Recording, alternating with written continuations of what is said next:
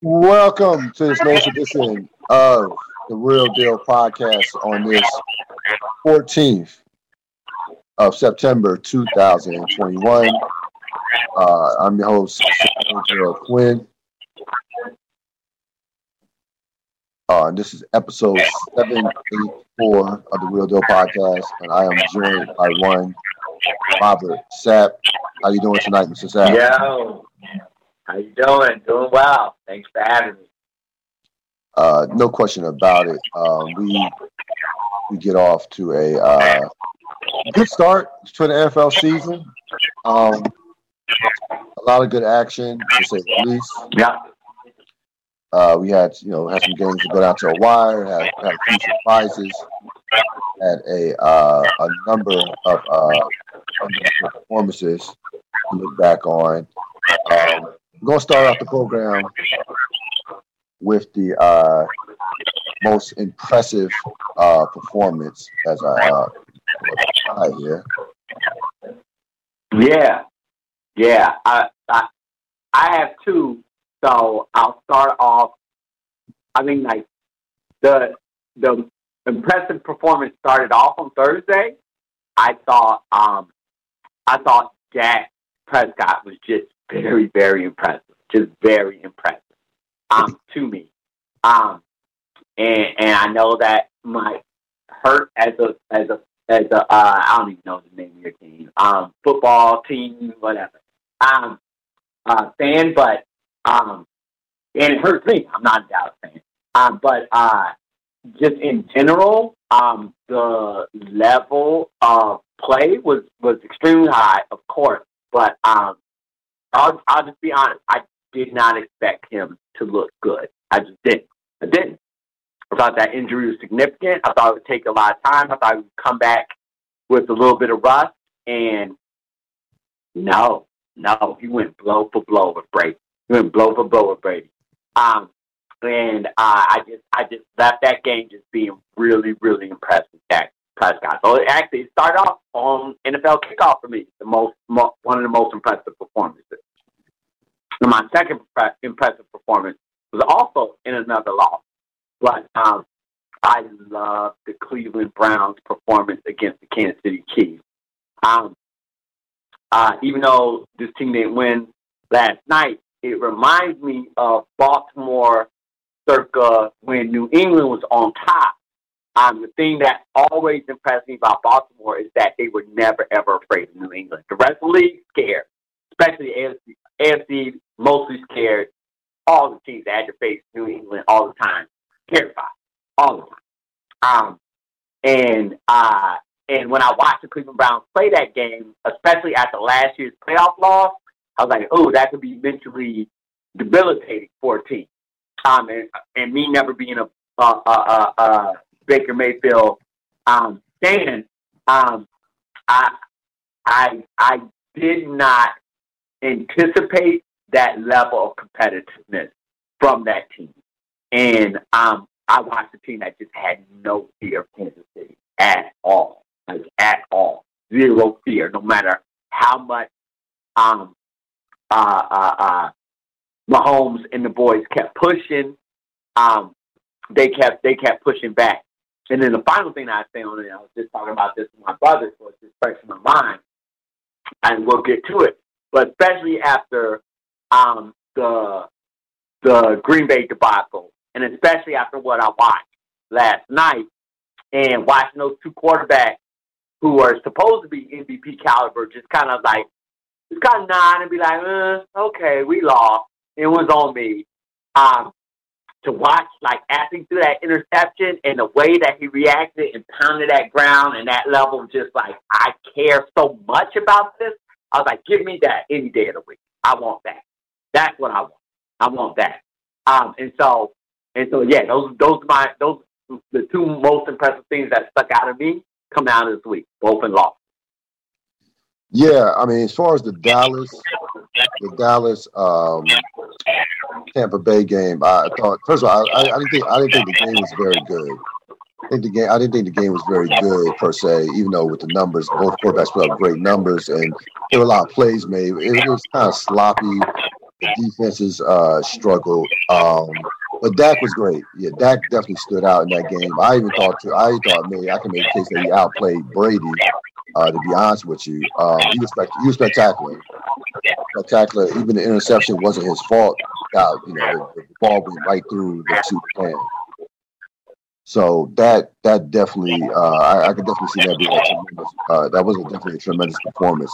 As far as Cleveland, Kansas City goes, I just think that Cleveland, that matchup is just it's tricky for Kansas City because they run the football, and that how you match up against Kansas City, obviously in a dream world, which was the past Super Bowl, you knock Mahomes around, sack him a bunch of times, and go from there. But more likely, that's not going to be the case. That to me, that Super Bowl is an aberration. As far as I don't see it ever happen again. They fixed the offensive line this year. It's definitely improved. So you have to keep Mahomes off the field. And I thought the game plan. I thought the game plan was fine. I thought the difference in the game, of course, is the fact that Kansas City has another gear that very few teams, if any, have. And I thought Kansas City's defense stepped up in the second half. I did a lot of people were criticizing Cleveland's play calling. I was like, no, Kansas City defense, they get paid. Coordinators get paid too. So they made a couple of adjustments, tightened up in the second half, and then of course Mahomes is Mahomes. But I definitely walked away from that game feeling like if I'm Cleveland, I wouldn't mind seeing them again. Definitely walked away. I think they want to see them again, to be honest with you. Yeah, I mean it's a matchup. It's a good. I mean it is a favorable matchup. If Mayfield plays a relatively clean game, that's a tough matchup for Kansas City. It is. I had. What were your impressions? Yeah. I had Green Bay, New Orleans, and I had New Orleans from top to bottom. It actually was easy for me. This performance was just an old-fashioned woodshed special. It was a domination in terms of point of attack. I think people forget how talented the Saints are on both sides of the ball. I think people forget that. They have a tremendous defensive line. They're good on the back end. They have an excellent offensive line with arguably one of the best running backs in the league. And I just love the game plan. I love the fact that James Winston only threw 19 passes. They ran the ball 24 times and only threw the ball 19. They controlled the game from start to finish, and I'm not listen. Everybody, the sexy topic to talk about, and of course we know what it was coming on Monday morning was Green Bay this, Green Bay that. No. It was about the Saints. It was about the Saints. It was about the Saints, and it was about Sean Payton. That was a win of culture. That was a culture win. Saints have had one of the best cultures in the last decade, and there's a reason why they've gone on these runs, even without Drew Brees. Right? Teddy Bridgewater came in a couple of years ago. They were like 7-1. So, Sean Payton is very good at coaching and calling plays. So that's all it is. Yeah, that's all it is to it. And if Jameis Winston, who we know have talent, we've been watching him since he was at Florida State. Not the sharpest knife in the drawer. Not the sharpest knife in the drawer, but if he can cut down on 10 to 12 interceptions, be like 33 in 16 or 32 in 15, something like that, that team will be a force to be reckoned with, period. They have as much talent on both sides of the ball as any team in the league, period. The defensive line, offensive line, point of attack, they can play anywhere. Play anywhere. They don't. The game is not. They can play in the cold, they indoors. It doesn't matter. That game travels.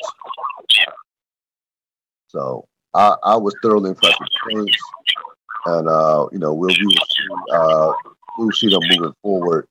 And yeah, it's going to be about James Winston, how consistent he can be throughout the course. So, great week 1, 5 touchdowns. Again, he threw one pass that was like, but for the most part, he kept it. He made smart decisions, threw the ball out of bounds. We know there are going to be games where he has to throw a ball 30 times. That is the question. What happens when the running game gets, kind of stopped or controlled, and you have to counter him to throw the ball 30 times and go win you a couple of games. So we'll see what happens with that.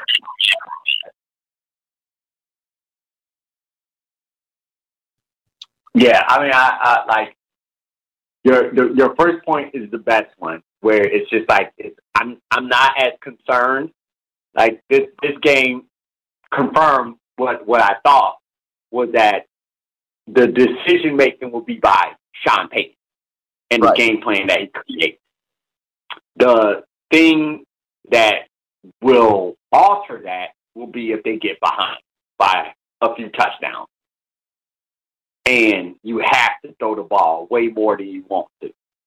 That will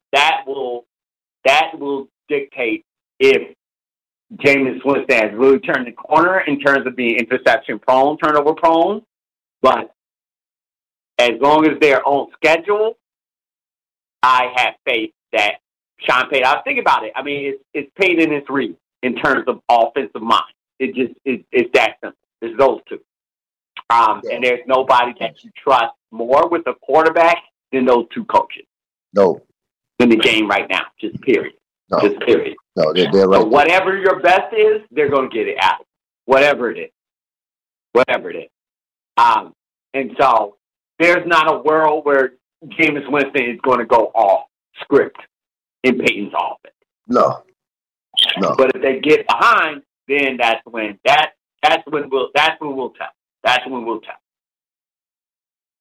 Yeah, But as you said, they didn't have to worry about it this game because Green Bay didn't put up a fight. No. And I'll say this: go ahead. If Aaron Rodgers is going to play at an MVP level, this is where I'll get to the Aaron Rodgers stuff.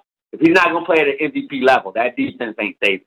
So it's going to be a long season. No, if he's not going to play at his ultimate best every single game. No, he was bad. I say this about Green Bay. I'm not as concerned about Green Bay from a standpoint offensively.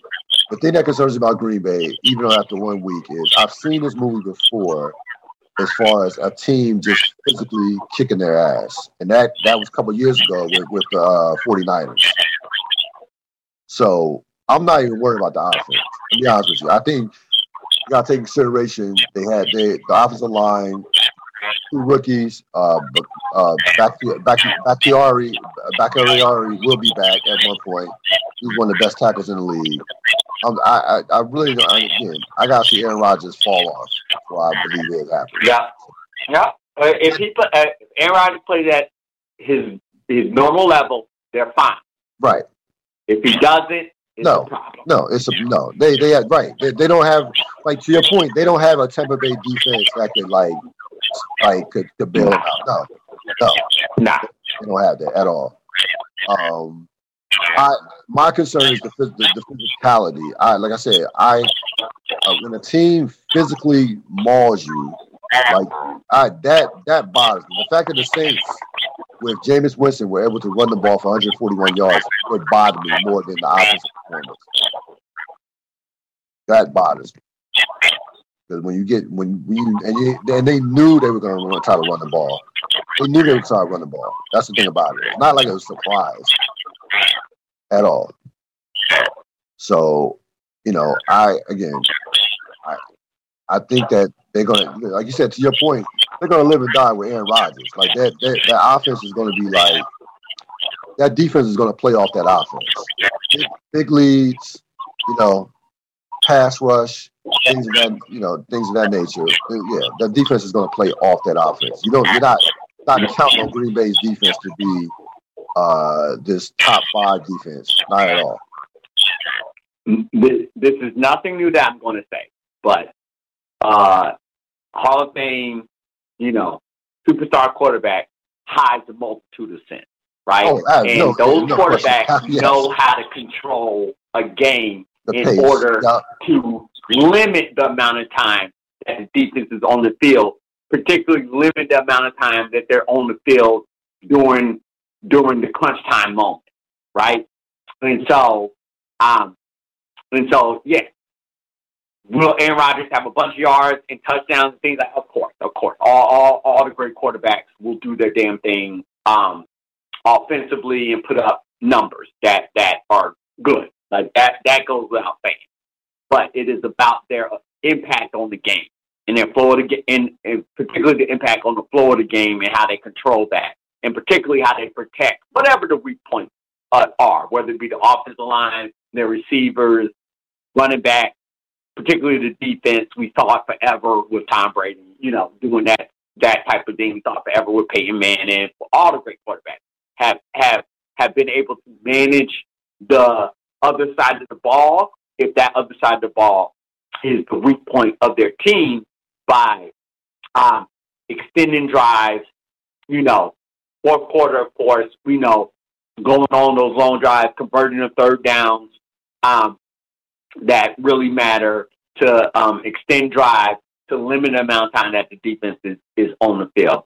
And so that's what I'm thinking about when I'm talking about Aaron Rodgers and other great quarterbacks as well, playing at the top level that they need to play when there's such a glaring weakness on their team. They are expected to perform to a level to limit that exposure. And so you can't have 3 and out, sir. You can't. You just can't. You can't. Even if you don't score every time, you have to give your defense time. And in that game, it was over quickly by second quarter. Yes. Yeah. Because they could not stay on the field. No. And so they got to go back to the drawing board. It's week 1, as we all know, and especially nowadays, the first few games of the regular season is essentially the preseason. None of these guys have played together for any amount of time, any meaningful action. So we get it. We all get it. They're going to have to go back to the drawing board, not going to overreact completely, as you're stating, and you're absolutely 100% correct. But that defense is, as you said, Green Bay, especially in this run with their great quarterback, have not had to traditionally field a dominant defense by any stretch of the imagination, a physical defense by any stretch of the imagination. And particularly with Green Bay, their back end has always been horrendous. And so that's what I saw more glaringly. To your point, you had a great offensive mind, and you had Jameis Winston. Jameis Winston has a lot of talent, but nobody will mistake Jameis Winston for a Hall of Fame quarterback. No. There are a multitude of quarterbacks that will dice that defense up in ways that Winston couldn't even dream of doing. So, if they're not going to be able to sustain drives on a consistent basis, this season can get away from them. It has that potential. Yeah, especially with all the backdrop of possibly Rodgers last year. Yeah. No. Yeah. Listen, they were already talking about, Pro Football Talk was already talking about possible. Again, this was just talk. This was just, crumbles. And, this was just rumbles. But could Aaron Rodgers be traded in season? They were talking about that during the game. Yes, you're right. Yes. Of game 1. During the game of game 1. Yes. That's not a great look. That's not a great look. Not a great look at all. That's not a great look at all. So, listen, we'll see. Like I said, I never overreact to week 1, but, things could get tenuous very quickly. Now again, good news for them this week is they got Detroit. Oh, yeah, they're hosting Detroit, so that's always good therapy. That's always good therapy. Yeah, yeah, yeah. What's Rodgers' record against Detroit is something. Yeah, it's insane. But basically against the whole division. Basically, hey, he's he's on that whole division. So especially at home. I listen. I'm not a bettor, but I would expect the spread to be covered. Take the point. That's what I would expect. I would take the points in Green Bay. That's the smart point. If I were betting that, I'm not. But yeah, I'm pretty sure that spread will be covered by the Packers. So we're going to your point. The Saints can be sneaky good, and that's crazy saying that about the Saints because you're right. But I think people put them to the side because Drew Brees retired. And to your point, they are a complete football team. They're complete, yeah. No, they got talent everywhere. All over. Everywhere. All over. No, all over. You talk about Green Bay on the back end. They're significant on the back end. Yeah, they're good. They're good on the back end. They're good on the back end. They have players on the back end. So it felt kind of different this opening weekend, especially on Sunday. Of course, we get past Thursday. We got two, Tom Brady, who's been around forever, and Dak Prescott, who now is going to becoming a veteran. But there are a number of first and second year quarterbacks starting. That started this year, seemingly more than ever. And we know where this is coming from for our teams. Owners have no patience. Quarterbacks are coming out of college relatively ready, as far as somewhat ready, but as ready as they have been in the past. And again, bottom line is owners have no patience. Owners have no patience. So, what were some of your thoughts on some of the performances and your overall thoughts on these first and second year young quarterbacks? Yeah, I was actually in preparation thinking about this. I called my brother and we were just kind of like having a conversation about all these different things. And I think an overarching thing that came because he made a comment. He was like, I don't know why I was so into this week more than normal. And I thought about it and I was like, the slate is pretty clean right now in terms of like the stars that we know about play a style of football that allows them to get hit. And the ones who play more pocket style, the Joe Burrows, who else am I thinking about? Even Zach Wilson, he didn't run around a lot. But even still, they're not at a point where they're going to get all the favorable Hall of Fame calls that we've seen and everything like that. So it just allows for the game to be just like a more clean and a little bit more physical than it's been in the past.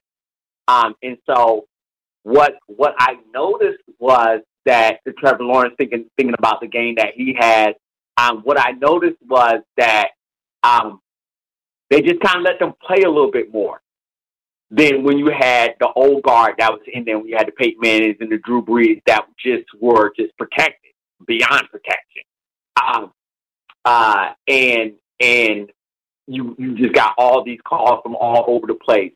And so I think what we're seeing is these young boys got to prove it before the league is ready to give them that halo that they give the superstar quarterback. And with that, also, we're seeing some great adjustments from defenses, at least early in the year, especially compared to last year when it was just like everybody went home and then it was like, all right, come back and play now. And the offenses were having a field day through the first few weeks of last season, just a field day. The defenses are like, nah, we get paid too, and we actually had some time to figure some things out. So nothing's going to be super easy for you this year. And so I think my overall impression is these young boys are going to have to earn every single strike that they get. Every single strike. Nothing is going to be given to them. And you saw it in the games that were played that,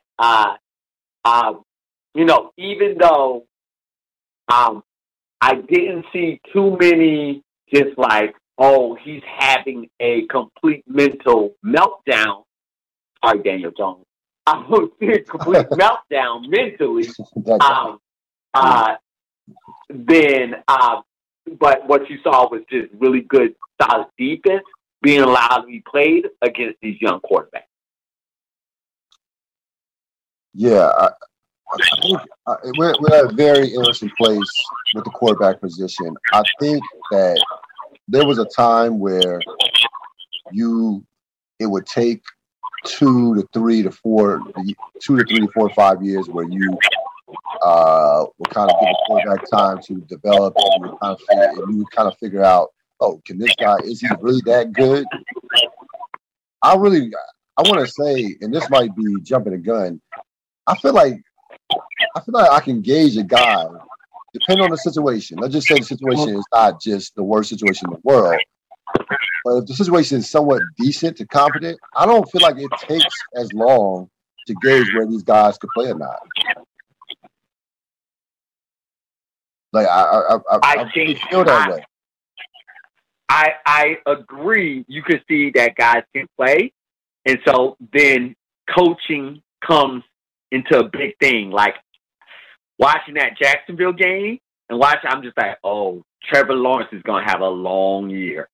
Right. There's not a lot of talent around him, and they're just going to put him out there and just say, bro, and it's going to be a long year. There's not a lot of offensive. There's just not a lot going on there. And so, like, even though it's fairly obvious he can play the game of football, it's going to be a long year. Now, conversely, we talk about Kyle Murray, right? I love how Arizona is building that team around him. Yeah. Well, yeah, we're gonna. Yeah, I want. Yeah, I'm. Yeah, I know. But we're talking about that just in terms of just like, we have a young quarterback. What we're going to do is we're going to put veteran wide receivers around him, so that he doesn't have to take on not only like owning the quarterback position, controlling the game, like learning the playbook, all the plays, getting everybody right in the right position, but also have to coach up the receivers, make sure they're doing the right things, make sure the offensive line doing the right things, everything like that. That can break a young quarterback. And I think we saw that with, what's his name? Was with the Jets, but now is on Carolina. I'm blanking on his name. Darnold. Yeah, Sam Darnold. Like where it's just like if you don't give your quarterback any support at all, no matter how talented they are, they're gonna go down. They're gonna go down with the ship until they can get into a better situation. And so, I think that's what a lot of people just kept saying. It's just like, man, Sam Darnold looks like he can play, but boy, this team is bad. The coaching is so bad that it becomes impossible to evaluate him because the circumstance around him is so bad. And so I say that to say, yes, we will be able to determine if a quarterback can. You can see if a quarterback can play in the league, absolutely. But what makes it difficult to judge how effective that quarterback can be is the system that is around him and the coaching that is around him. No, there's no question about it. I want to talk about Kyler Murray. I know this. Yeah. Kyler Murray. Yeah. They have. If I look at that team, I think Murray has a chance to be a Pro Bowl franchise caliber quarterback without question. Oh, Murray is a problem. They have the best receiver in football, and they have a pass rusher in Chandler Jones, who I think might end up playing his way into the Hall of Fame. I think the back end of his career has been that good these last 3 or 4 years. He's going to have a monster season. I know that sounds like after the 5-sack game, like of course you can say that, but I read about it. And then I saw highlights of it, and then I watched the entire game, and I was like, oh, it's not because he's as talented as because he's great talent, but the talent around him on that line is better. Allows him to just be dominant. He's going to have himself a season. Yeah. Because the people around him, that means the other offensive linemen are going to have their hands full, and they can't just slide and shift everything towards Chandler Jones. They'll do it some games. Some offensive lines will be able to handle it like that. But boy, he's going to have himself a season. You can see it coming. And he's hungry. He's angry about his Yeah, he's going to have himself a season. But you look at Kyler Murray. I mean, even last year, you look at a guy. The team wasn't that good. Yeah. You look at that guy and says that guy has it. Whatever the it factor is, he has it. He has it. Yeah, he's special. Like I don't need 4 or 5. I don't need 3 or 4 years to figure that out. He's watching him, but he has it. He has it. No, it's like he has it, and he's special, and they put the right pieces around him. Yes, put the right pieces around him. Yeah, no two ways about it. I'm gonna save Justin Fields because we're gonna talk about the Chicago game later. Because I'll save some of that. I have some interesting comments about that. And even with Nagy's not a good head coach. Nagy's not a good head coach. No, I mean, we know it. I'm just gonna say that right now. Yeah, no, that goes without saying. That is. But that to the point. I mean, he's not a good head coach. So that situation's bad. It's not. It's not a potential for a lot of growth. Yeah, no. But with this coach, no, absolutely not. Absolutely not. I was watching that game. I was just like, Nagy, what are you doing? I don't even understand what you're doing. Yeah, I'm sure. I don't understand when you're putting why is Andy Dalton running? What is happening? What are you doing? We're about to get to that now, so we can go past the Kansas City Cleveland game. We kind of flush that out. Let's go to the Rams Chicago game. Some big throws by Matthew Stafford. The Ram defense is what it is. There's no surprise that the defense is still a top defense and not the best defense in the league. It is. So that's no surprise there. I guess here's the thing in terms of how you manage a quarterback situation. And we've seen a number of these situations mismanaged. We certainly didn't love how the Miami coach handled Tua and Ryan Fitzpatrick last year. In that situation, that was a disaster. So my thing is, if we feel like Fields is clearly better, and we're willing to play him like 3 or 4 plays, a couple of running plays, a pass play. Why is he not starting? I'm a little confused. It's like what? And what's even more confused is I didn't understand when and why you were bringing him in. I didn't understand what Dalton was doing wrong to be pulled. I didn't understand what offensive concept you were trying to get across when you brought Fields in. And then when you made the change, I didn't understand why you were making a change.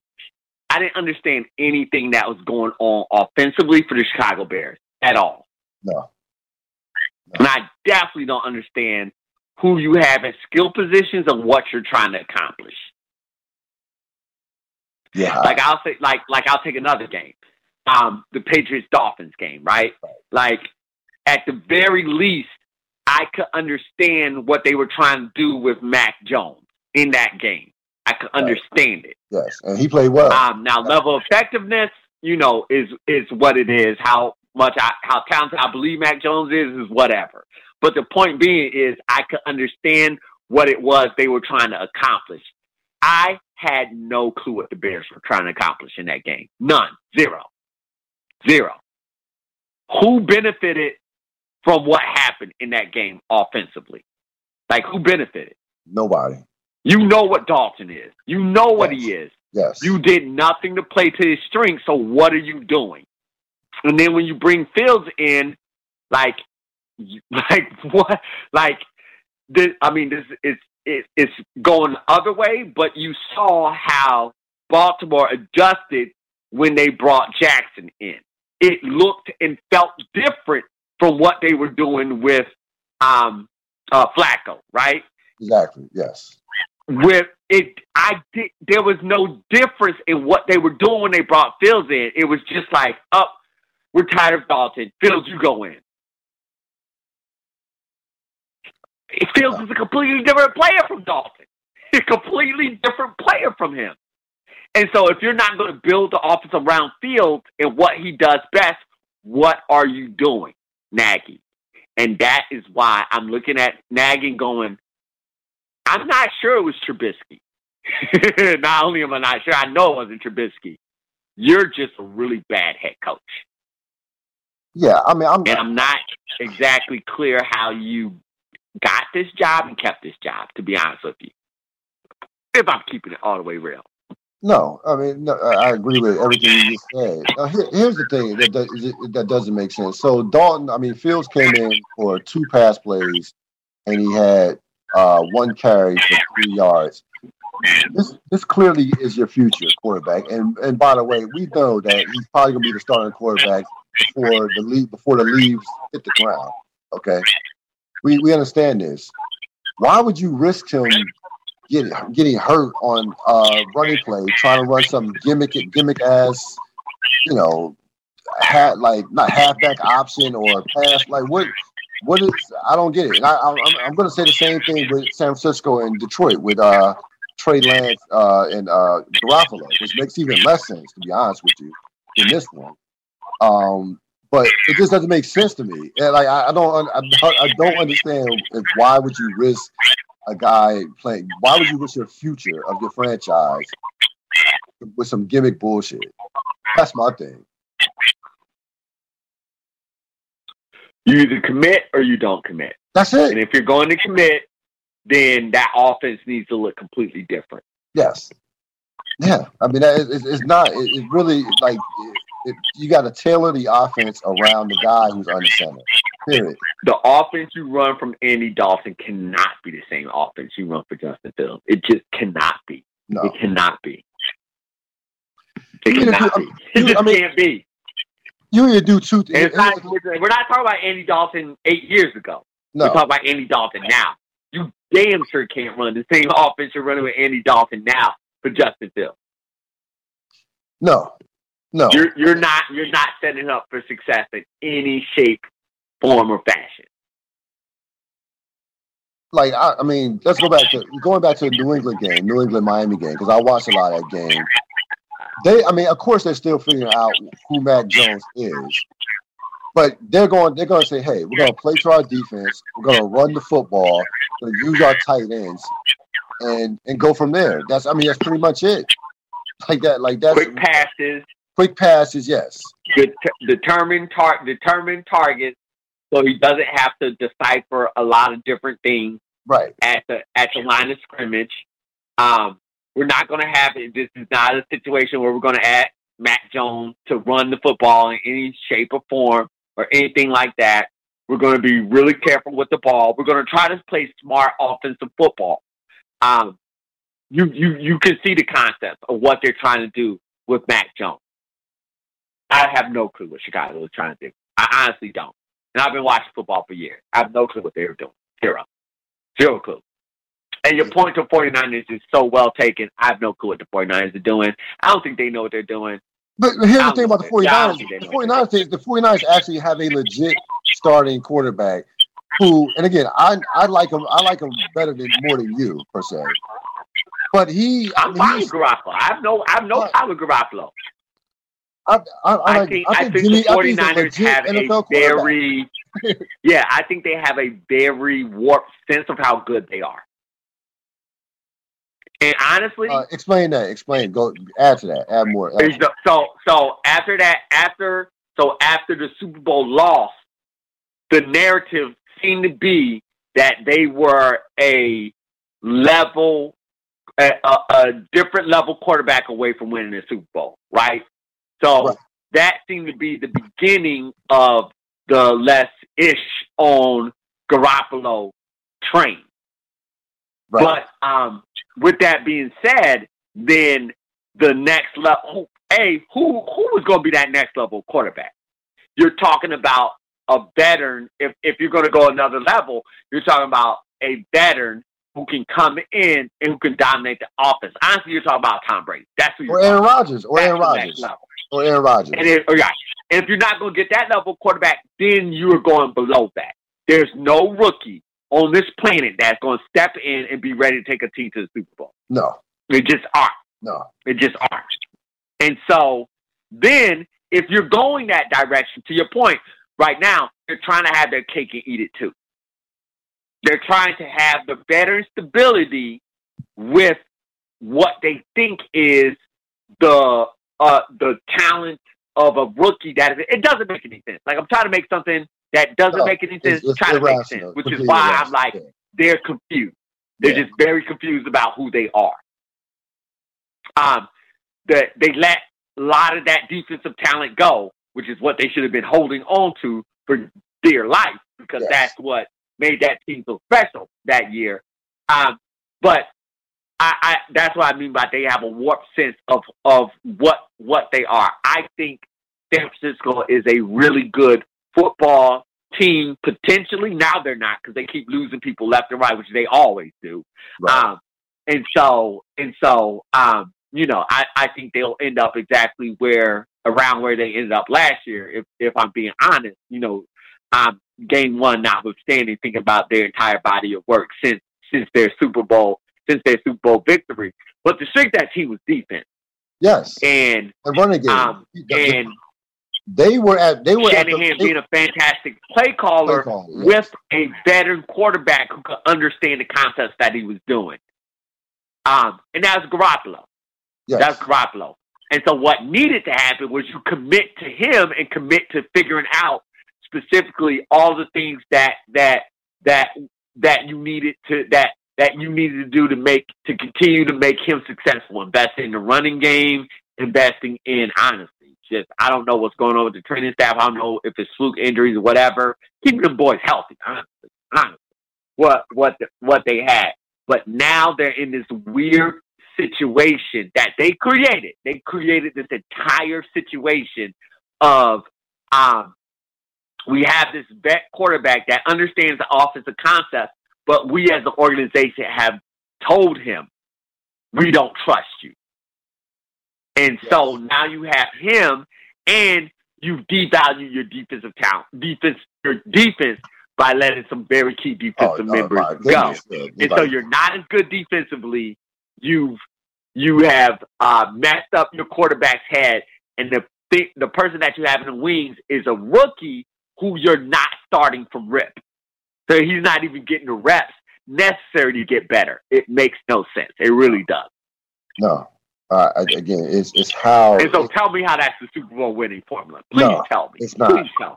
It's not. It's not. Maybe I'm confused. It's not. Maybe I don't understand football. Listen, 2 years ago, they were right there in terms of with Kansas City. They could have easily won that game. They were terrifying defensively. They were terrifying. They destroyed Green Bay in the championship game. We were just talking about the Saints about being the point of attack. San Francisco was number one in the league at point of attack defensive offensive lines, period. Their offensive defensive lines combination was as good as anybody in the league 2 years ago, period. So I don't know, like to your point, I don't know why you don't keep building on that. That draft pick you drafted Trey Lance with could have been a defensive player, an excellent defensive player to continue that, to kind of fill in the gaps of the pieces you lost. I know you can't pay everybody. That secondary is a sieve. I mean, that secondary, Yeah. that secondary right now is a joke. Yeah. Period. Like that in that division with Russell Wilson and Kyler Murray, and now I Stafford. was gonna say they're not. I mean, they're not better than Arizona, The Rams. Seattle. No. They're not. No. They're just not. So like I said, I mean, you got a lot of these organizations just outthink themselves. I just, I don't get this. I don't get how they soured so much on Jimmy G. I don't understand. Don't understand that. Jimmy G's biggest problem has been staying healthy. That's been his biggest issue. When he's played, this team has won. His record is great when he's on the field. It's not like he's winning games. It's keeping him on the field. That's been the issue. Like I said, I don't know if it's freaking whatever, but man, they need to. They get a lot in. No, the training staff needs to be everywhere. However, they're best in trade, they need to just keep them boys healthy. Yes. They always losing a rash of players. Always. And they key players at that. They're not just anybody. Always. Key players. So we go to and I was very fascinated with this game. I watched this game closely and because I wanted to see what Lamar Jackson looks like in year 4. So Baltimore loses heartbreaking game in overtime. David Carr, not David, that was his brother. Derek Carr throws the ball all over the field. We know Marcus Peters is out with the ACL, so they're back.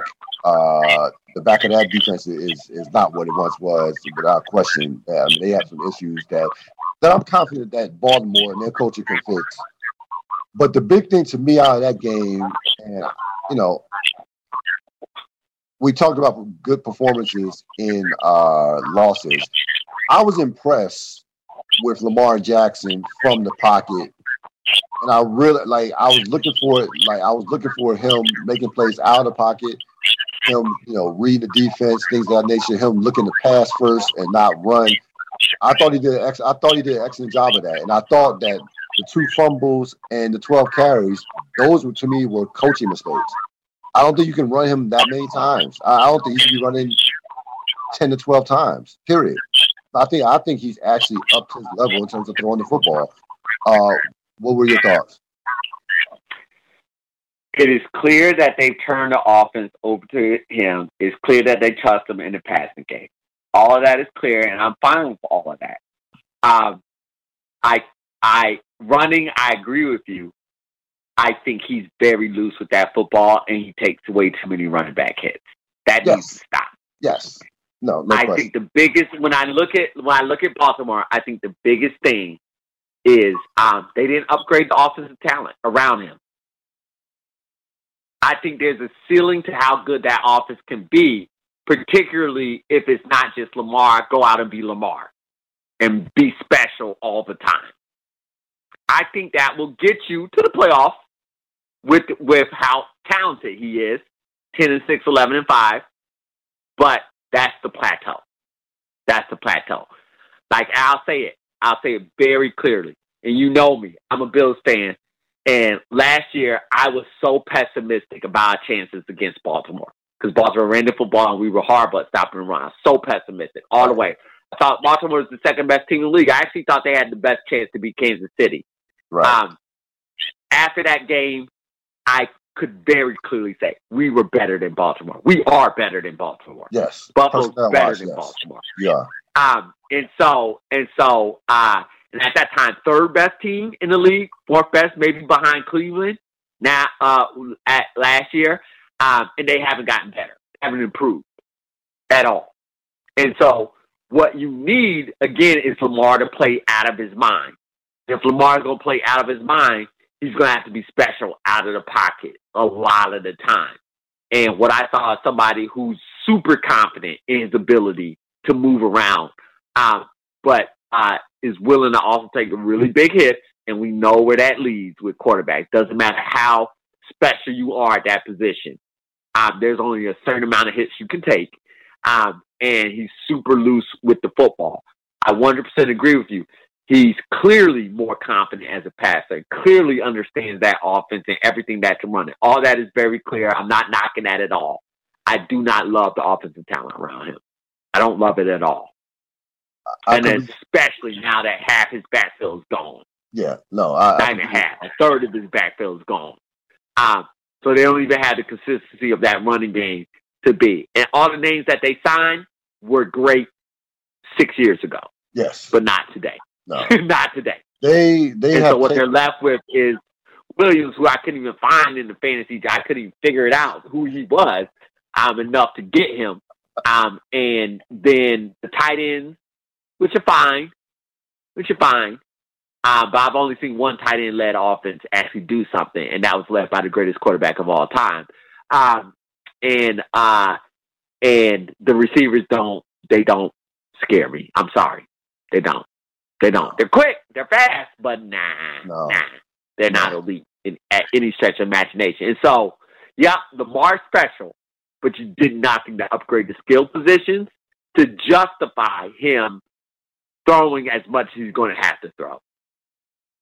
And then you got leveled at the running back position. So, Lamar's Lamar. He's gonna have to do special things in order for this team to elevate. But I look at the top teams in the AFC, and I can't see Baltimore getting past them. I can't. 2 years ago, they had the best record, I think, in the league, and they were number one seed in the AFC. They lost to Tennessee, not the wild card game, the divisional game. That talent level has decreased every year since. Yep. They're not even as talented. They didn't have enough pieces then offensively, but and defensively they're nowhere near what they were. Period. So no, now, not even close. Now the defense is not as good. And you're running, like you said, the running situation is just, a freak show. Outside of him, he had 86 yards rushing. That's a lot. That's a lot on a guy. We know how uber talented he is, but that's too. Matter of fact, it's more than a lot. It's absolutely too much. It's too much. And And we said it, and we said at the time it's absolutely accurate. Defenses were going to study what they did. They were going to study what they did, and they were going to have counters for it. And I watched that game closely as well, and I watched that team kind of figure it out throughout that game, right? Like, it looked a certain way through the first quarter, second quarter, third quarter. First quarter, it looked like, Baltimore was going to steamroll. Then second quarter, slowed down a little bit. Then we get to the third quarter. It's pretty much a stalemate in the third quarter. We get to the fourth quarter. I'm like, wait, the Raiders' defense is flying around quicker. They're getting better as this game is going on. And then that's when they started to get really aggressive with Lamar, and then got those 2 fumbles at the end. And so I say that to say, the offense isn't special enough now, meaning they're not hitting with such new concepts that defenses can't figure them out like they couldn't figure them out in years prior, especially when they first unveiled that offense. Well, here's the thing, and Lamar hit that next gear of passing and running. That thing was special. That thing was hard to stop. They had linebackers just confused, not knowing what to do. No question. Even Pittsburgh, who who had the top defense, couldn't do nothing with it. But here's the thing about it. Here's the thing. There are more athletic quarterbacks now than there ever have been as far as running, and the RPO. Okay, maybe not athletic as like Lamar, who's all-time great, but there are enough of those guys who are elusive. Mahomes and Kyler Murray, all those guys. These defenses are seeing those guys more and more, so you're going to get used to playing against that type of style of offense or that type of style of quarterback. Yeah. So to your point, you got to have something else. Honestly, like on the Sunday night game. Go ahead. Go ahead. No, go ahead. No, I was going to say on the Sunday night game, Collinsworth kind of called it out, and I was thinking about this as I was watching the Browns and the Chiefs play, because I noticed the exact same thing. I was like, the Chiefs defense is getting stronger against the run as the game was going on. I was like, that's not what usually happens. Usually a running game wears down the defense. And Cosgrove called it out on Monday Night Football. That's when I realized, like, oh, defenses are kind of changing their concepts. Because he was like, the Rams defense was essentially daring the Bears to run. Right. And they were, wait, am I saying the right game? No, you're talking about, the Chiefs. The Sunday night game was the Rams-Bears game. Yeah, okay, yeah. So, like he was saying, the Bears, not the same offensive talent level on the Bears, but my point is that teams have, to your point, gotten the defensive have adjusted and being like, you know what? Teams aren't even trying to run. I'll speak for my team, the Bills. 5 wide receivers all over the place. Josh Allen running not 4 times. We might run 15 times in the game, but really just want to pass it all over the place. Teams are going like, okay, y'all not even trying to run. So why are we playing game plans where we're trying to stop the run? That's archaic to what the game is now. And teams are adjusting to that to the point where they have athletic people all over the field. It might not be 8 defensive backs. It might not be dying the whole time, but essentially the linebackers and the safeties are running free all over the place and are only playing pass because teams, they know because of the way that the game has shifted that teams are not even attempting the amount of runs. They're not even pretending that they're going to run the ball anymore. So we're seeing a lot of adjustments in that way. And then again, I was talking to my brother and what he pointed out, and it's so accurate. Instead of going, the defense has shifted as the rules and the game has gone. Instead of going for the big blow up hit, these guys are going for the ball. They punching the ball out. Yeah, and you saw that over again. Yeah, we'll talk about out of the league. They're punching the ball out. That's what they're doing. Yeah. There's no value in trying to get like a huge hit on anybody anymore. Get that football out their hands. So that's some of the adjustments that you're seeing, and that's a reaction for all these quarterbacks just running around outside the pocket, flinging it all around the field. So we're going to shift to our teams. So do we have to? We got you. Listen, we got you. Right. Yeah. So Pittsburgh, Buffalo, you guys jump out 10-0. Yeah. Pittsburgh's offense looks like it did at the end of last year, maybe even worse. And then, defense and then you get some big plays on the Pittsburgh defense, the block punt for the touchdown, biggest play in the game, and that was basically all she wrote. First of all, again, Pittsburgh defense we know is still very good. They're very good. They're very good. They're very, very good. And we were very stupid. What were your thoughts on just like your guys play calling? Yeah. I got all the thoughts. I got them all. Yeah, all the thoughts. I haven't really spoken about this at all, so I'm about to unload. Yeah, go ahead. It's all you. Go ahead. We needed to be humbled, and they're there are only 2 good points I could take away from this game from the Bills side, and three points, and 2 of them are horrible. 2 of them are horrible for us, but could potentially be good. Meaning, there's a lot of Dable talk, and he needed to be humble. His play calling was atrocious. The second one was there's just a general feeling that the offense couldn't be stopped, and that all we had to do was just do pitch and catch the entire time, and that just needed to be humbled. It needed to be humbled. And then the third one, which is actually fairly good, is I was hoping for an improvement for our defense. I like balanced teams. I do. I like balanced teams. And so I was hoping to see improvement from our defensive, and they were ready to slug it out with Pittsburgh. So that was encouraging to see on the defensive side of the ball. Outside those 3 points, god-awful game plan, god-awful execution for what you want to see, even though this is essentially a preseason game. The first game, what I want to see from my team is a team that looks prepared because you've had the most time. You'll have the most time you will ever have to prepare for an opponent, right? That first game. And so for the Bills to look so poor and unprepared to play they're the Pittsburgh Steelers. This is not a team you can play around with. Would I rather played a different team game one? Absolutely, because that has significant playoff implications if we are the team we think we are. That has significant playoff implications. You can't blow that game. You can't blow that game. You just can't blow that game.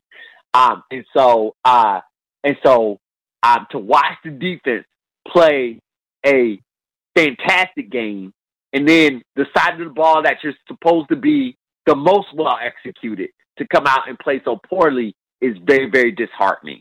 And then on top of that, what was that?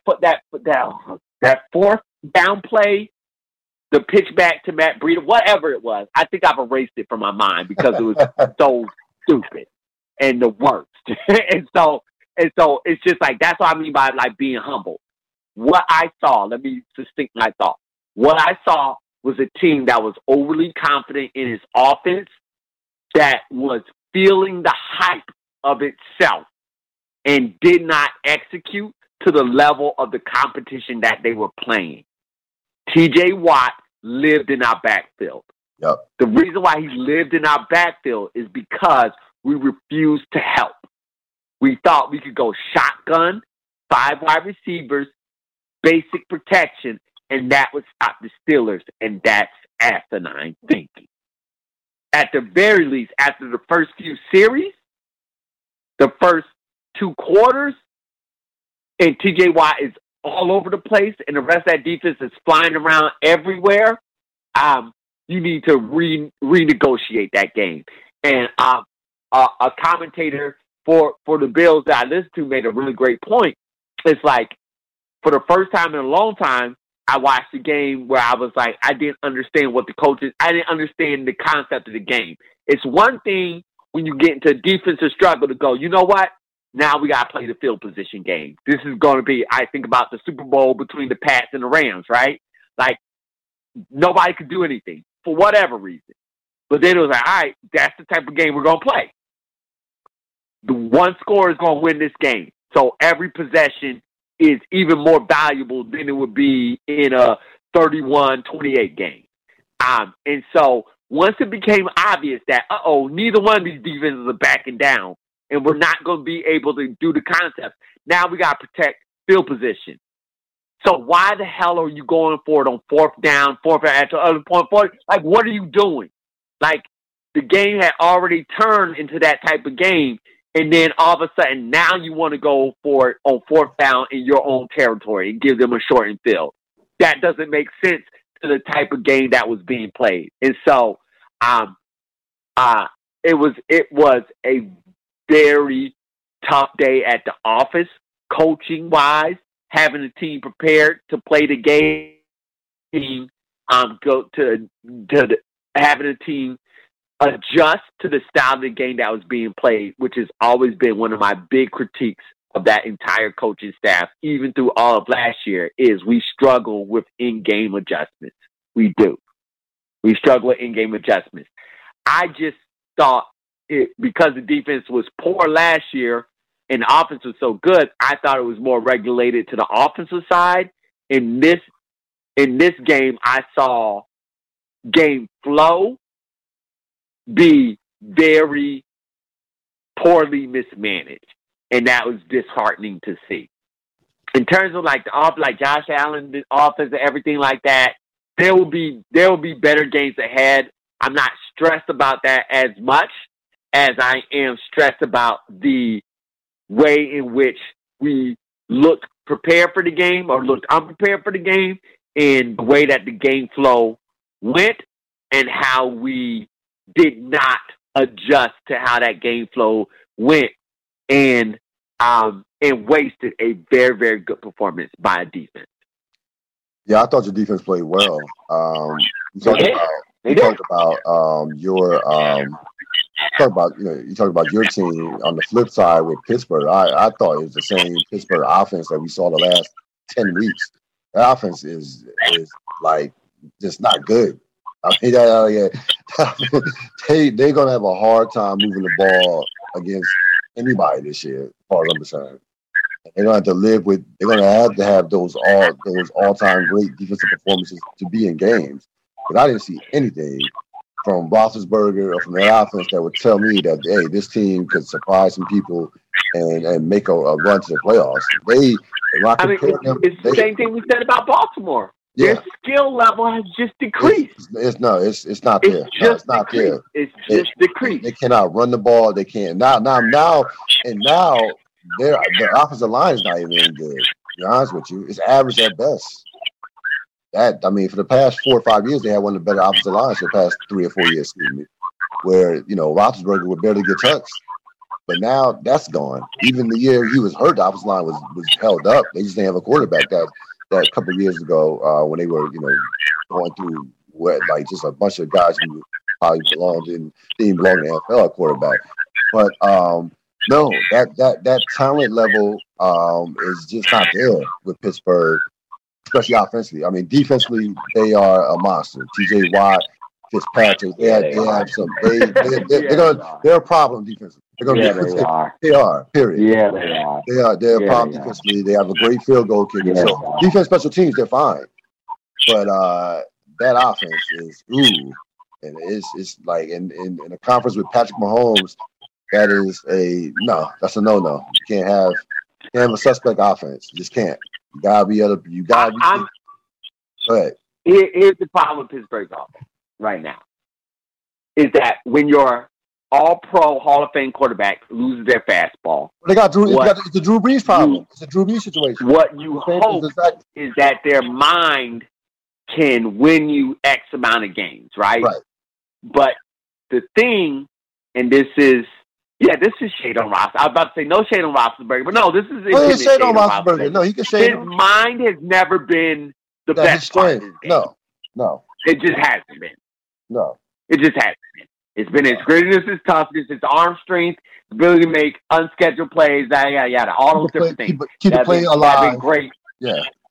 All that stuff. Yes, 2 Super Bowls. He's the Hall of Fame. We don't have to sing his praises because that will happen when he gets his gold jacket. But he's lost his fastball, obvious to everybody in the world.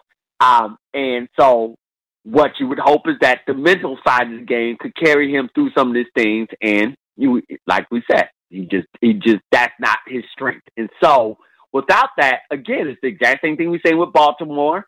The skill positions need to be elevated, and they didn't. They didn't elevate the skill. They're still moving in the same Steelers game plan, which is homegrown, everything like that, which is great when you have an all-pro quarterback playing at all-pro level.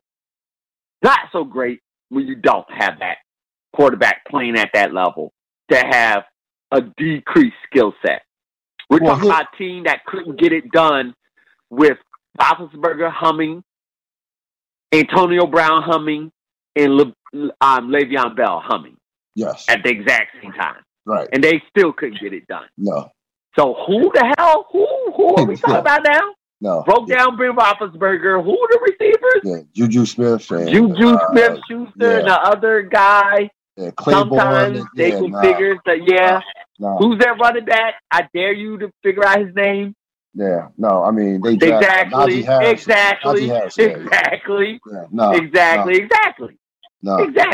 His team's gonna win a Super Bowl. No, but like you said, that defense is a problem. No, the defense will keep them in most of the games. It's a problem. The defense will keep them, and Tomlin, Tomlin is still a top coach. So he'll have the team. So again, 10-6, 11-5, or 10-7 because you know 17 games now. Got to 17 games. That's such a weird. But just one get that's so weird. I don't get it. It's very one extra game. I really don't. I really don't. I mean, we know what it does financially. I just don't. It's weird. It's a weird. 17 games. No, it's a weird number. No, it's definitely a weird number. No. I mean, they giving extra. Are they giving? Does that allow the bye weeks to flow better? I wonder. I'm so confused about this. I think I don't know what. But to your point, yeah, whatever the math works, I have to get used to that before I can say those numbers with any regularity. But yeah, good enough to make the playoffs. Absolutely good enough to make the playoffs. But again, you're the Pittsburgh Steelers. Yeah, that's not the standard. Good enough to make the playoffs. No, it's not the standard. No. And especially when your mortal enemy is non-existent anymore. Yeah. No. Yeah. This is a bad time not to be great. Not to be as good as you need to be. No. I mean, listen, they have the same problem the Saints have, but the difference is the Saints have drafted and developed talent better in the last 3 or 4 years. Period. Yeah. Because they were able to as bad as Breeze was as far as not being able to throw the ball down the field, he still was accurate, and they still had a great offensive defensive line. Yeah. Probably some bad luck here and bad luck there. Probably should have won a Super Bowl the last 3 years. Probably should have won. They should have at least one Super Bowl over the last 3 years. Those teams were top teams in terms of the Saints. The last three seasons. Yeah, they got to live with that. I like that. It's completely their fault. No, that was bad. Yeah, nobody blaming themselves. Yeah. Peyton has to take a heat for that. They just got to live with that. They got to live with that. No, they wasted. Three golden opportunities. Yeah. Yeah, they were stacked. They were ready. They were locked and ready to go. But also, that's what's making this. I think that's what's the reason. I mean, I text you and say, anytime you're ready to talk about football, I'm ready because I can already tell I'll be locked into this season. And I think that's what's making this season so fascinating to me is the GOATs are gone. I mean, we have one, of course, but everybody else is either decreased or, Aaron Rodgers is whatever he's doing. But everybody else is either gone or at a lower level. And so it just has a feeling of, all right, this is let me see what's going. Let me plug in, see who's going to rise and who's going to. We know what Kansas City is. We absolutely know what they are. But in terms of everybody else, it's just who's going to do the thing. And we have such different player movement, different people in different places. It's just making this it's setting up to be just such a fascinating season for me. No question about it. A refreshing season. As far as my team goes, and you got fans back in the stadium. Now, it doesn't help. Now, speaking of the Saints, of course, COVID is still around. You had 8 positive tests for the Saints organization. So that is still, and they all were vaccinated, by the way, as a franchise, they 100% vaccination. So, that is still the black cloud that lingers. Still a thing. It's still a thing. Still is. As far as the Washington football team, which still doesn't have a nickname, and boy, they might want to need to stay the football team because I've seen some of the nicknames that. Oh yeah, boy, pause. Hold on, horrible. You made me go through my stress of talking about my team. Yeah, you need to talk about them. You get to talk about them now. First of all, I thought that they were going to lose the game because simply Los Angeles has a franchise quarterback, and we don't have a quarterback. You've known the Ryan Fitzpatrick. You've been on that ride before. Boy, have I. You've been on the ride before. So you know how that turns. And that was what? That was 10 years ago. Yeah. So I don't want the Ryan Fitzpatrick now experience. That just sounds no. So I hated it then. Now, no, thank you. When he got injured, I've never.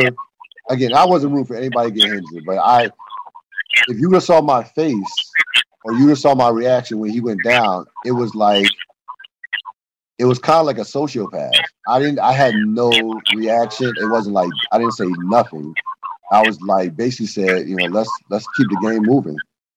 I was like, oh, okay. Where's Heineke? He played well in the playoffs. Let's go. Let's keep the game moving. And Heineke actually, led the offense to some points. When you cut out Ryan Fitzpatrick as your starting quarterback, you're not even treading water. No. Like, what are you doing? It's like what? Like, no. What is? I like. No. What? I like. Man, I like. No. Just go sign. I like. Just sign Cam Newton. Come on. Like. Like, what are we doing here? Like, what are we doing here? Yeah. No. My expectations coming into the season were not high. We don't have a quarterback. I don't care about the defense. The defense is very good. I get it. And by the way, defense is good. And no, it's very good. But by the way, they didn't play well Sunday because they couldn't get off the field. You can't give up 14 and 19 on third down. That's not going to get it done. That's what happens when you don't have a quarterback. But you don't have. You're right. Yes, it's really hard. Get off the field. Yes, it does. So my expectations is like I saw everybody, and here's the thing about it, Rob. Here's the thing. This is all I heard in the preseason about the NFC East in terms of Washington. Ryan Fitzpatrick is going to lead them. I like what did I miss in the last decade? When did Ryan Fitzpatrick become good?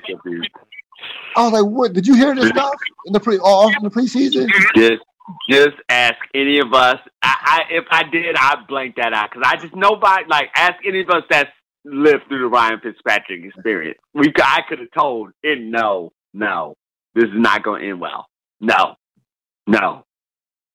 I've lived that life. No, I said Ryan Fitzpatrick is a perfect backup quarterback to carry you, hold you down for 2 or 3 games if your starter gets hurt. Sure, if you're kind of Ryan Fitzpatrick. If you got Ryan Fitzpatrick on that, forget about it. No. Forget about it. No. Oh, those memories are painful. Those hurt. Those losses hurt. He loses days in the most painful fashion. It's not fun. It is so not fun. Oh man! So I was just like, yeah. So you saved yourself some pain there. You did. Y'all did. Y'all did. Yeah. He's gonna be out 6 to 8 weeks. I said, sure. The bottom line is they don't have a quarterback. And the league is a quarterback dominated league. One last thing, Bob, before I let you go. What are your thoughts on the Deshaun Watson situation? Where do you think he ends up? That is kind of like the elephant in the NFL room in terms of where he could go. Yeah, he's not playing this year. Okay. That ain't gonna happen. So it'll be that simple. He's radioactive. Nobody can touch him. I'm gonna be blunt. Real. He played his last game. Ever? He's not getting back on that field. He's not getting back on the field. All of that goes away. That's too much. It's too much, Real. It's too much. In 2021, no. Nope. Not talented enough to overcome this. I will say this year. Too black to overcome this. Nope. I say he plays in 2022. Oh yeah, I agree with you for this year. I think he plays next year. These NFL teams don't have morals like that. If this goes away, yes. But here's the thing. Yes, I don't think this. What tell you that this thing is like that. This thing is going to go to trial and all. The case seems like. And I'm not. Listen, let me be respectful to the young ladies. I'm not saying that he didn't do anything. I'm gonna make that clear. But it seems to me like the NFL doesn't have a appetite to investigate it, and that the case is just not that strong, even with all the plaintiffs or whatever, or the compliance. I don't see how he doesn't play in 2022. To be honest with you, I don't. The game, it is different. So this is a sensitive conversation to have. So just thinking about in a football mindset, in a football way, right? So not to be callous, right? You look at the Antonio Brown situation versus Deshaun Watson situation. Okay. The difference is Antonio Brown is a piece. Your quarterback is the face. Right. That's the face of your franchise has to be squeaky clean. It just has to. And particularly when the face of your franchise is a black quarterback. Squeaky clean. I'm just telling you, real. Unless this goes away in a way in which satisfies everybody, which is impossible, there's not a scenario I can imagine any team touching him. This is as radioactive as Colin Kaepernick. It is that simple. It is 2021. You may not be someone who has multiple sexual assaults attached to your name. You may not. Bad. No, it's bad. And you may not be a quarterback with that and play in the NFL. No chance he plays. No chance. Like I said, I agree with you for this year, but I'm not going to say ever. I've seen the NFL just too many of these guys get back in the league. I don't think ever. Not a quarterback. Not a quarterback. That's the difference. You're not thinking about not a quarterback. We haven't seen a sexual case. It's a different standard. So it is a different standard. No, I get your point. It's a fair point. It's a fair point. I disagree, but I understand where you're coming from. It's a fair point. It's a fair point. But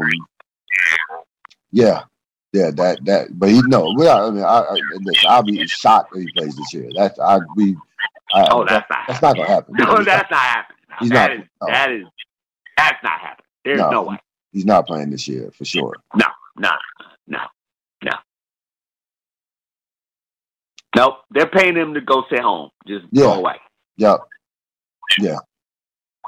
They're not even we're not even going to wait to contest. Just go away. They don't want him anywhere near the franchise.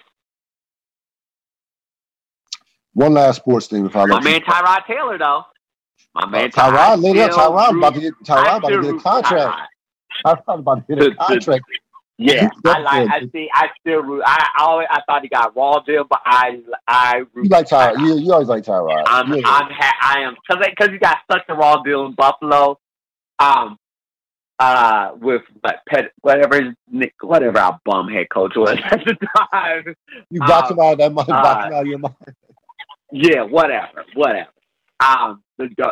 The dark days. So I was happy to see Tyrod be successful. I really was. I was. Yeah. No, Tyrod's a veteran. Yep. Knows how to keep a job and keep a job. Yeah, no, that's it. I was derailing the conversation with Tyrod. One last sports thing. So I watched I didn't watch all of it, but I watched the last probably hour of it. The Djokovic match against Medvedev as he was trying to go for the counter Grand Slam, and I was like, I'm looking at it. Of course, he lost his losing in straight sets. Part of me was rooting against him because I wanted him, Federer, and Nadal to all have retired with 20. But I can see why damn, it's hard to win 4 majors in 1 year. Everything was pointing towards him winning it. No Federer, no Nadal, but it's always intense. It's a young man sport. Always these young guns that's coming. And I thought he was in trouble from the standpoint of I watched the match on Friday where he had to go 5 sets. So you go 5 sets on Friday, got to come back, quick turnaround on Sunday. Had no legs. Just had no legs.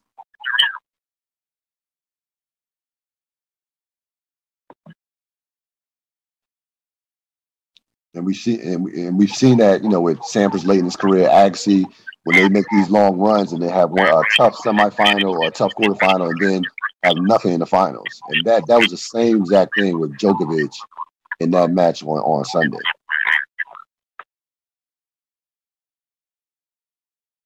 Did you see it? Did you see any of the match? No, I didn't see any match. Okay. But basically he had absolutely no legs coming off the Friday semifinal. That's going to wrap it up for this latest edition of the Real Deal Podcast. It's NFL edition. We have wrapped up week one in the books, one of 18 weeks, 17 games. It's going to be a marathon season. So the NFL season changes about 5 times a year. There'll be 5 twists and turns in the season. Like to your point, this is basically the preseason through September. I don't think you will get a real sense of where we're at to at least week 7 or 8. Well, right now the teams don't even know who they are. No. So this is like, for fans, this is like unofficial power ranking time right now. We're just basically like, who's number one this week? Who will be number one next week? Who will be number one the week after that? We won't have any real knowledge of who the teams are in my head. I always start thinking at week 8. That's when you really start saying, all right, this team is this way. This team has this defense, offense, everything like that. You can really start to codify those things. Maybe as early as week 6, in some cases.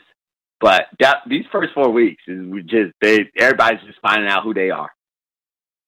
What we will be able to see is who's the really horrible team. Those always make themselves. Yeah, they stand out quickly. We will know very quickly. They stand out quickly. Without question, they stand out. They stand out to a T. There's no. I mean, I know they have a young quarterback, but even the Jets just look no, they're bad. Oh, they're bad. They'll always be bad. I don't understand Jets fans, but that's them. They're horrible. The Jets are just, and they get the rug pulled out them with the new hope quarterback every year. I don't get it. You haven't had a quarterback since the '60s. I don't understand. I really don't understand how you hold out this hope. Yeah. They're dedicated. No, they are. Them in Chicago with their quarterbacks. I'm just all right, okay. If y'all want to do this every year, every 3 years, go ahead. But boy, this feels like you try. Susie pulling the ball away from Charlie Brown. You really gonna go? Literally everything you're saying about Zach Wilson, everything I heard about Zach Wilson, that's exactly what you were saying about Sam Darnold 2 years before. Everything. Like y'all really gonna rinse this and repeat? But okay, all right, okay. Romo was saying some good things about him, but I'm like, okay. Yeah. Now I heard somebody say, looking at all the quarterbacks in the AFC East, Zach Wilson might be the best one. I thought, okay. All right. Go with that take. Sure. Okay. Oh, yeah. Oh, yeah. The Jets. Right. Yeah, no. The Jets are the Jets. The Jets, I mean, it's like we said, going back to the conversation with the Saints, culture, culture matters. Culture is culture. Culture is culture. Like he has talent, but the culture is shitty. Period. At a certain point in time, you're bad until you prove that you're not. That's why last year when everybody's going, aren't you excited about the Bills? Aren't you excited about what they do? Everything like that. Like, we've been bad for so long, I have to see it on a consistent basis before I'm willing to buy into it. Yeah. And so that was just with my team. With other people say, oh, yes, you have to prove it to me. I'm going to need to see the Jets go 12-4 and damn near win the Super Bowl before I'm like, they turned the corner. Because I just have too much history to look at and go, nah, this ain't it. And right now, this ain't it. No. Sorry. No. It's no. No. And like I said, Detroit, god awful. Detroit, yeah. Oh yeah, no. Detroit's horrible. No, Detroit's horrible. No, Detroit's bad. No. Chicago's going to struggle. They're going to struggle. They're going to struggle this year. Yeah. I don't know about god awful, but they're going to struggle. It's going to be bad. Struggle. Like it's going to be bad. There's not a lot of good there. Jacksonville is going to be the worst. Just the worst. They'll be bad. Just the worst. They'll be bad. Just the worst. There's no talent around. There's no talent around him. I don't care how good Trevor Lawrence is. It's just going to be bad. And they got a college coach that has no clue what he's doing, and that's a bad situation. So those I can call almost immediately. It's interesting, like the college coach thing, and we know Urban Meyer is a legend in college, all-time great college coach, but we've watched enough NFL to know that the college coach thing has not worked out in the NFL. It just hasn't. It's just and Cyril, a college coach that hasn't actually coached in a while. Yes. That's my thing. It's not like all the phones ringing for Saban. He hasn't coached in a while. He was doing broadcast. Right. So how long now? Former great college coach. 3 years. Yeah, about who was 3 on years. The broadcasting team. For like 3 years, yeah. I'm trying to make that make sense as being a successful NFL head coach. I really am, and I'm struggling. Yeah. No, that's a good point. He's been out to college for 3 years. Yeah. I mean, I guess watching a lot of games helps you be an NFL coach. I guess. I guess. So Jacksonville's going to struggle. No, there's probably another handful of teams I can think of just right off the rip. That just like, they're not going to be any good. I have no interest in watching their games. No, there are about 6 or 7 teams that are not watchable. Yeah. They're about 6 or 7. I mean, certain teams you'll watch if you're a quarterback. If you're a quarterback guy, you'll watch it for the quarterback to see their development. So I'll say that. Like I can see myself watching a couple of Jacksonville games to see Lawrence, his somewhat progression. From that standpoint. But I get what you're saying. For the most part, yeah, they're about 6 teams that they're just completely unwatchable. Like even the Jets with Zach Wilson, they're still unwatchable. That's unwatchable. Nah. Oh, we forgot to mention the Giants. The Giants. Oh, the Giants. Oh, God. Horrible. Horrible. Yeah. Horrible. Oh, jeez. Yeah. Horrible. Yeah. Yeah. No. Daniel Jones. Yeah. Daniel Jones. Woo. Yeah. No. That offensive line, man. Oof. Yeah. No. Oof. No, it's bad. No, it's we'll see. Saquon Barkley better be the best running back ever created. Yeah. Ever. Yeah, no. That's tough. That's tough. There was nothing. There was nothing. No. There's nothing for him. No. At all. That was ugly. No, it's bad. Ugly. And then what do they have defensively? It's bad. I mean, the defense actually, I thought the defense played well last year, but geez, they made Bridgewater look like Pat Mahomes. Yeah. Throwing the ball all over the place. Yeah. So maybe something will come around later, but that did not look good. It did not look. No. They look like a bad football team. They look like a bad. Yeah. Yeah. I know people were high on the coach last year because of Belichick and what have you, but that did not look. No, I mean Denver is not supposed to come in y'all stadium opening week and stalk you around like that. No, not Denver. No, Denver's not supposed to come in your stadium and do that to you at all. No, that's not supposed to happen. That's not like. I mean, I know only week 1, but home blowout losses to bad teams. That's never a good sign. Never a good sign getting blown out by a team at home opening week. Yeah, man, it should be a fascinating season. Looking forward to covering this NFL season. I will talk to you soon. All right, sir. Have a good one. All right, take it light. Later. So we're going to close the program with a dedication. Like always, thanks to Rob Sapp for joining me. He will be joining me throughout the course of the NFL season to talk about what's going on, storylines, key matchups, and what's on the horizon as far as from week to week. I'm going to end Real Thoughts, with some sad news. Real close friend of the family, passes away. Craig Graves, over the weekend. So it was definitely, personally, was a rough weekend for me, even through the euphoria of NFL season and what have you. Knew Craig for a long time, 20 plus years, close to 20 years. And,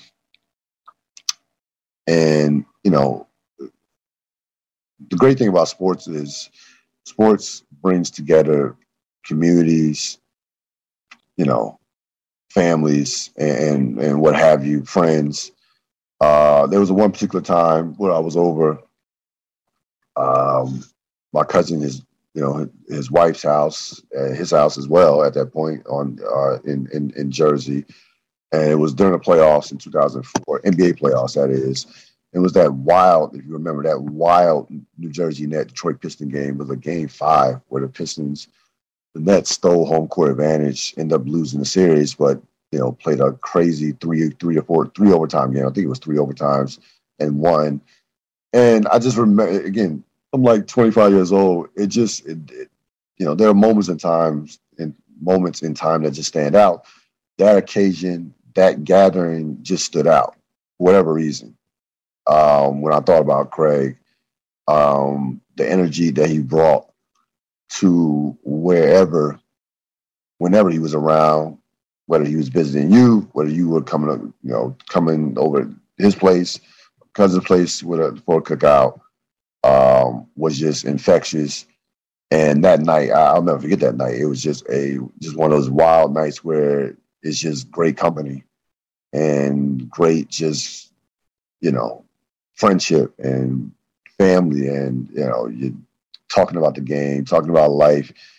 Everybody's just enjoying each other's company. And at 25, again, moments like that, you have a moment like that, or a night like that, at this age, at my age now, you'll cherish it forever. At 25, even then, I kind of felt like, man, it's pretty cool. It's pretty cool. Now, I look back on it and it's aged like gold. Like, it's like, that was a very special time and a special night. And one of the main reasons why it was so special was because of Craig Graves. Craig Graves was a husband, father. He was a lover of life, sports fan, and just a hell of a time. I mean, he lived a hell of a life, lived a full life, and he absolutely will be, sorely missed, to say the least. And that goes without. That's the understatement. But he leaves here. He leaves a legacy that will, he leaves a legacy that beyond himself. And if you can live a life and leave a legacy, then it's pretty much, that's all you can almost ask for. So salute to him. Prayers to his family, friends, and loved ones. Again, he was somebody who you enjoyed just being around, aka the mayor. So see you soon, brother. Rest in peace. It's going to wrap it up for this latest edition of The Real Deal. Thanks to Rob Sapp for joining me. I will see you next time. Have a great rest of your week.